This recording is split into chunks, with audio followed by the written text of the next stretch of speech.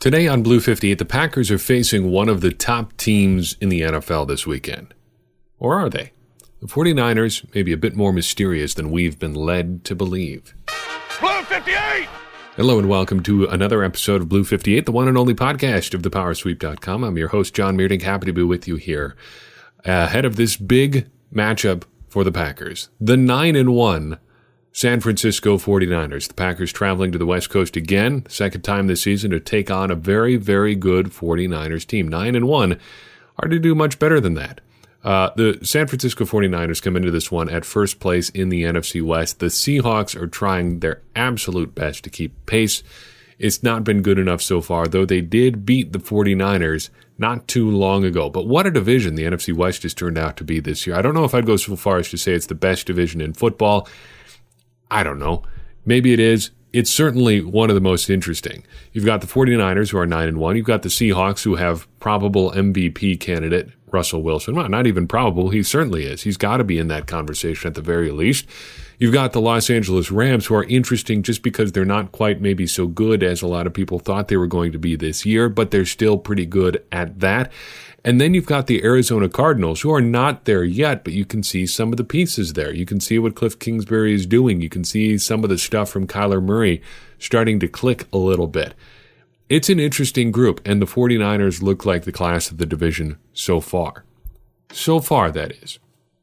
We've talked about the Packers a little bit over the past couple weeks as potential overachievers. There are some numbers that you can point to that give a little bit of credence to that theory, and the 49ers have gotten a lot of that same talk, and I'm not always sure if it's legit. Let's circle back to a couple of the numbers that we've talked about in regard to the Packers. Expected wins and losses. So the 49ers are 9-1. Their expected win-loss number is just a shade over 8-2. They're pretty darn close to being expected to win 9 games. Then you look at their record in close games. They're 2-1 so far this year, not really overachieving there either. They've got a 4-point win over the Steelers, a 3-point win over the Cardinals, and a 3-point loss to the Seahawks. That is not too bad. On top of that, a lot of the efficiency numbers saying their defense is performing at a historic pace so far. They're doing just a real good job shutting down opposing offenses. The catch is, the 49ers really haven't faced much in the way of decent offenses. Just look at the quarterbacks they've played so far this year. Jameis Winston, Andy Dalton, Mason Rudolph, Baker Mayfield, Jared Goff, Case Keenum, Josh Allen, Kyler Murray 2 times, and Russell Wilson. Who's the best quarterback on that list other than Wilson? Probably Baker Mayfield, and the Browns have been just awful this year. It's not exactly a murderer's row of quarterbacks. And looking ahead on the 49ers schedule, you wonder if things are going to start to even out a little bit. They have a much tougher second half or stretch run of their schedule than they do a first half. But they don't have any control over who they play. They've just had to go out and face the teams that they've faced. And they've whipped a lot of those teams. They've just handled teams that have challenged other good teams around the league. Just look what they did to the poor Carolina Panthers and Josh Allen, 51-13, the final score in that one. The Panthers gave the Packers quite a test. Is that what we could expect from the 49ers in this one? I'm not sure it's going to be 51-13. I think we can say that this is going to be a tough test, even if the 49ers have overachieved a little bit this year. So let's learn a little bit more about them. Starting on offense. Overall, 5th in yards, 2nd in scoring. If there's a weak spot to this 49ers offense, it's turnovers. They rank 22nd in the NFL in turnovers, and a lot of that has to do with their quarterback, Jimmy Garoppolo. He's thrown 10 interceptions so far this year against 18 touchdowns. He's also fumbled 7 times. I think it's hard to say he's having a terrible season, but that's not really what I want to talk about. I don't really want to talk about his performance. I think there's a philosophical question that's really interesting when it comes to Jimmy Garoppolo. I've seen a couple articles researching for this podcast and just, in my standard NFL reading, talking about Jimmy Garoppolo as being overpaid. I think that is exactly the wrong question. In the NFL, you either have a quarterback or you have nothing. If you're a team without a quarterback, if you're a team without a solid starting quarterback, you're not a team. You're not going anywhere. So if you've got a guy that you can think is going to be your starter. Unless he's on a rookie contract, you're going to pay him starting quarterback money. And starting quarterback money starts at like $15 to $20 million a year. And Garoppolo is at $17 million this year for a cap hit this year. The 49ers think he's their guy, so they're going to be fine with paying that. And as long as he continues to be the guy, that's what they're going to pay. So wondering whether or not he's overpaid is not really the question you want to be asking. The better question is whether or not he should be the guy. Because if you're going to have him be the guy, you're going to end up paying him that money. This is a question that goes before the paycheck question. Should he be the guy in San Francisco? I am not equipped to answer that question, but what I can say is I think we're going to get to a reckoning point here in the NFL at a certain point when these contracts for quarterbacks get bigger and bigger and bigger. If you've got guys like Jimmy Garoppolo, who's not putting up eye-popping numbers this year, making or counting $17 million against your cap, at some point teams have got to say, you know what? No, we're not going to do that for guys that are just going to put up 18 touchdowns and 10 interceptions and fumble 7 times. I know our window is short, but we got to try to get something better than that. I don't know how you go about getting something better. Maybe that puts a little bit more emphasis on those guys who are in the 10 to 15 range among rankings for starting NFL quarterbacks. Maybe those guys become more desirable. You just end up paying those guys a little bit more. Maybe Garoppolo is in that category. Maybe he's like the 14th best starting quarterback in the NFL. That is the question, though, whether or not he's the guy, whether or not he's a starting caliber player. If he's going to be your starting caliber quarterback and you're going to sign him to a contract extension at all, you're just going to end up paying him pretty much what you're paying him now. That's just the reality of the quarterback market. Deciding whether or not he's the guy, that's the real question, though. And the 49ers have decided, yeah, he's going to be our guy, and we're going to pay him accordingly. He's got a couple pretty decent running backs behind him. Matt Breida and former Atlanta Falcon Tevin Coleman are splitting the load almost exactly evenly so far this year. They've got like a 4-carry difference between the two of them. Breida leads the way. He's averaging 5.5 yards per carry. Pretty darn good. But interestingly, he ranks 27th in success rate. This is a really interesting number. I don't think we've talked about it on the podcast before, but it's something that I've used just in my own study.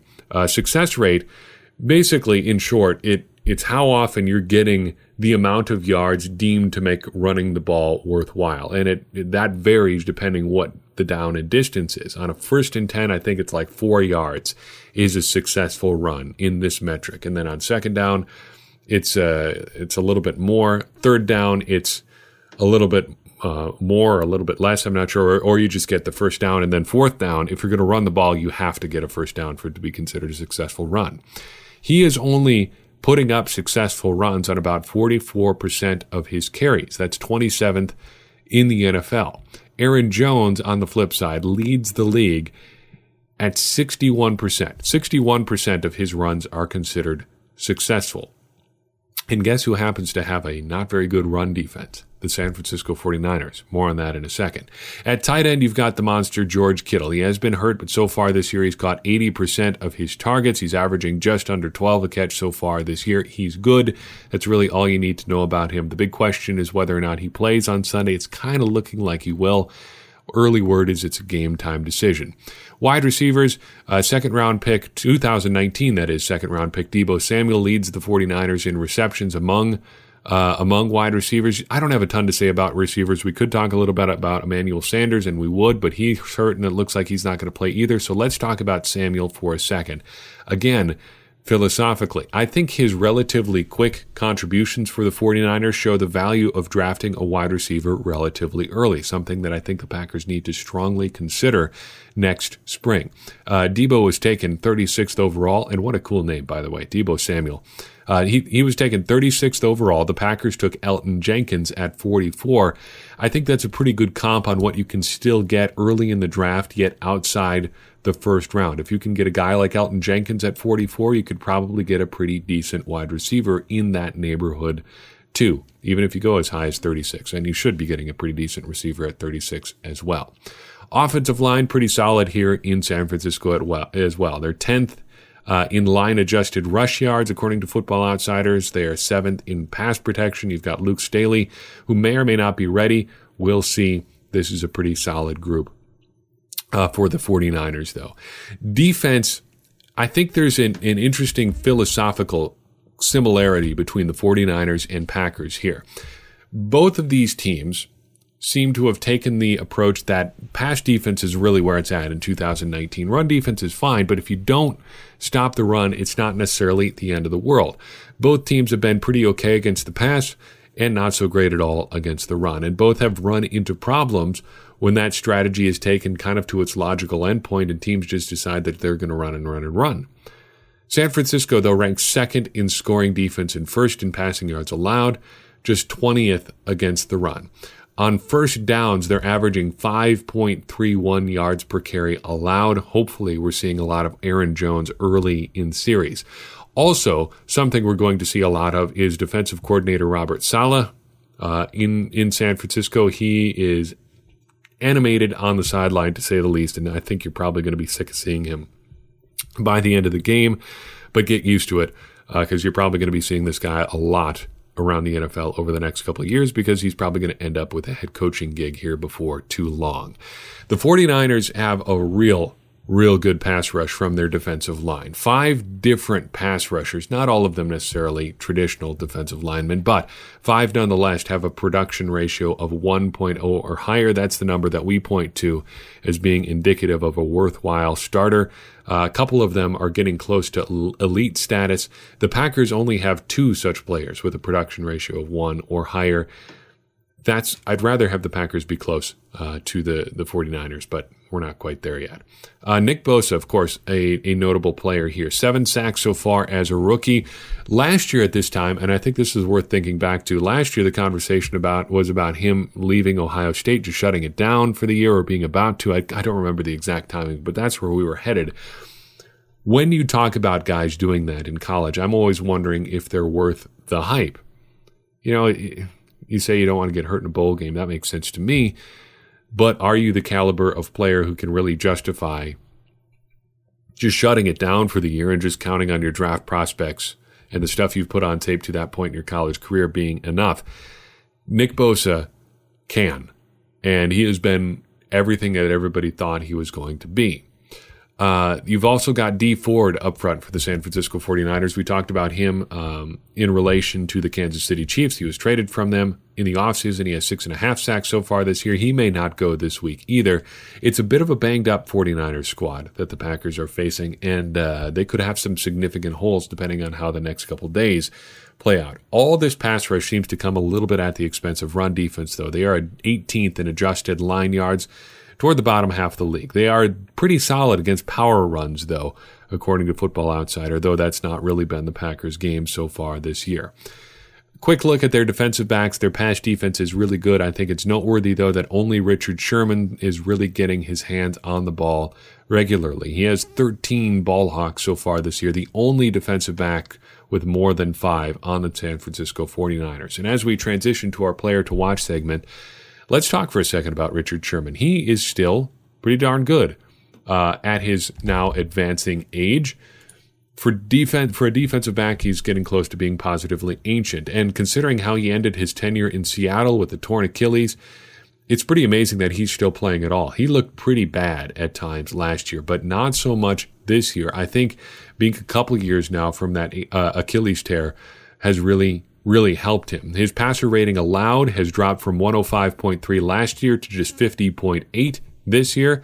His completion percentage allowed has dropped from 61.5 last year to 60.8 this year. His yards per target allowed down from 8.4 last year to 5.4. Watching him go up against Davante Adams is going to be an interesting one. Last time the 49ers and Packers played, it was a bit of a track meet. 33-30, the final score, the Packers coming out on top. Almost literally a track meet, considering that literal track star Marquise Goodwin burned the Packers for 2 big touchdowns from C.J. Beathard, starting for the 49ers last year as they went through that entire quarterback roundtable situation last year with Jimmy Garoppolo tearing up his knee. The Packers kind of rallied down the stretch. Then Mike Pettin, in one of the plays of the year last year, brought the house on a key late third down blitz, which resulted in Kevin King's first interception and sparked the game-winning drive. That was a pretty exciting game. It shouldn't have been that close. So what? It was fun in what turned out to be a lost season. Hey, you'll live with that. 33-30, an exciting game there for the Packers and the 49ers. Not quite so exciting for the 49ers, though. What do we think is going to happen in this one? I want to say the Packers will win, but will they? The gut feeling for me is that this is either going to be a close Packers win or a big 49ers win. I think if the 49ers do what they do well, there's a good chance that they could really put a hurt on the Packers in this one. They run the ball well. They've got a tight end who can really cause problems for the Packers. They've got a pass rush that can really get after it. That seems like a recipe for a team that could really work the Packers over. But I also circle back to the fact that the 49ers have not really played much in the way of decent offenses. So I think there's a pretty clear way forward for the Packers to win this one. I think they have to start with a fast start on offense. It's been a while since the Packers really lit it up in that scripted portion of their offense. If they can do that, that's a good first start, because that puts more pressure on the 49ers to respond, which in turn would put pressure on Jimmy Garoppolo. The second part of this winning scenario involves Jimmy G, and I think the Packers have to force at least 2 turnovers from him in this one. That should be doable considering the way that he's been giving the ball away this year. Finally, I think the Packers have to keep up the pressure and score at least 28 points in this game. So a fast start on offense, force 2 turnovers, and then score at least 28 points. I think that is doable. I think the 49ers may make this game closer than it needs to be, but I think the Packers can win this game. And what the heck, let's predict that they will. I think the final score is Green Bay 30, San Francisco 27. Tough game, tough win for the Packers, but an important win considering what could ultimately happen in the standings down the stretch. One last thought about this game before I let you go. This is an important game for the Packers, certainly on the field, certainly in the standings, but also for narrative purposes. And we know narratives are garbage, but still they have a way of sticking around throughout the course of a season and coloring maybe the way that you look at a particular team.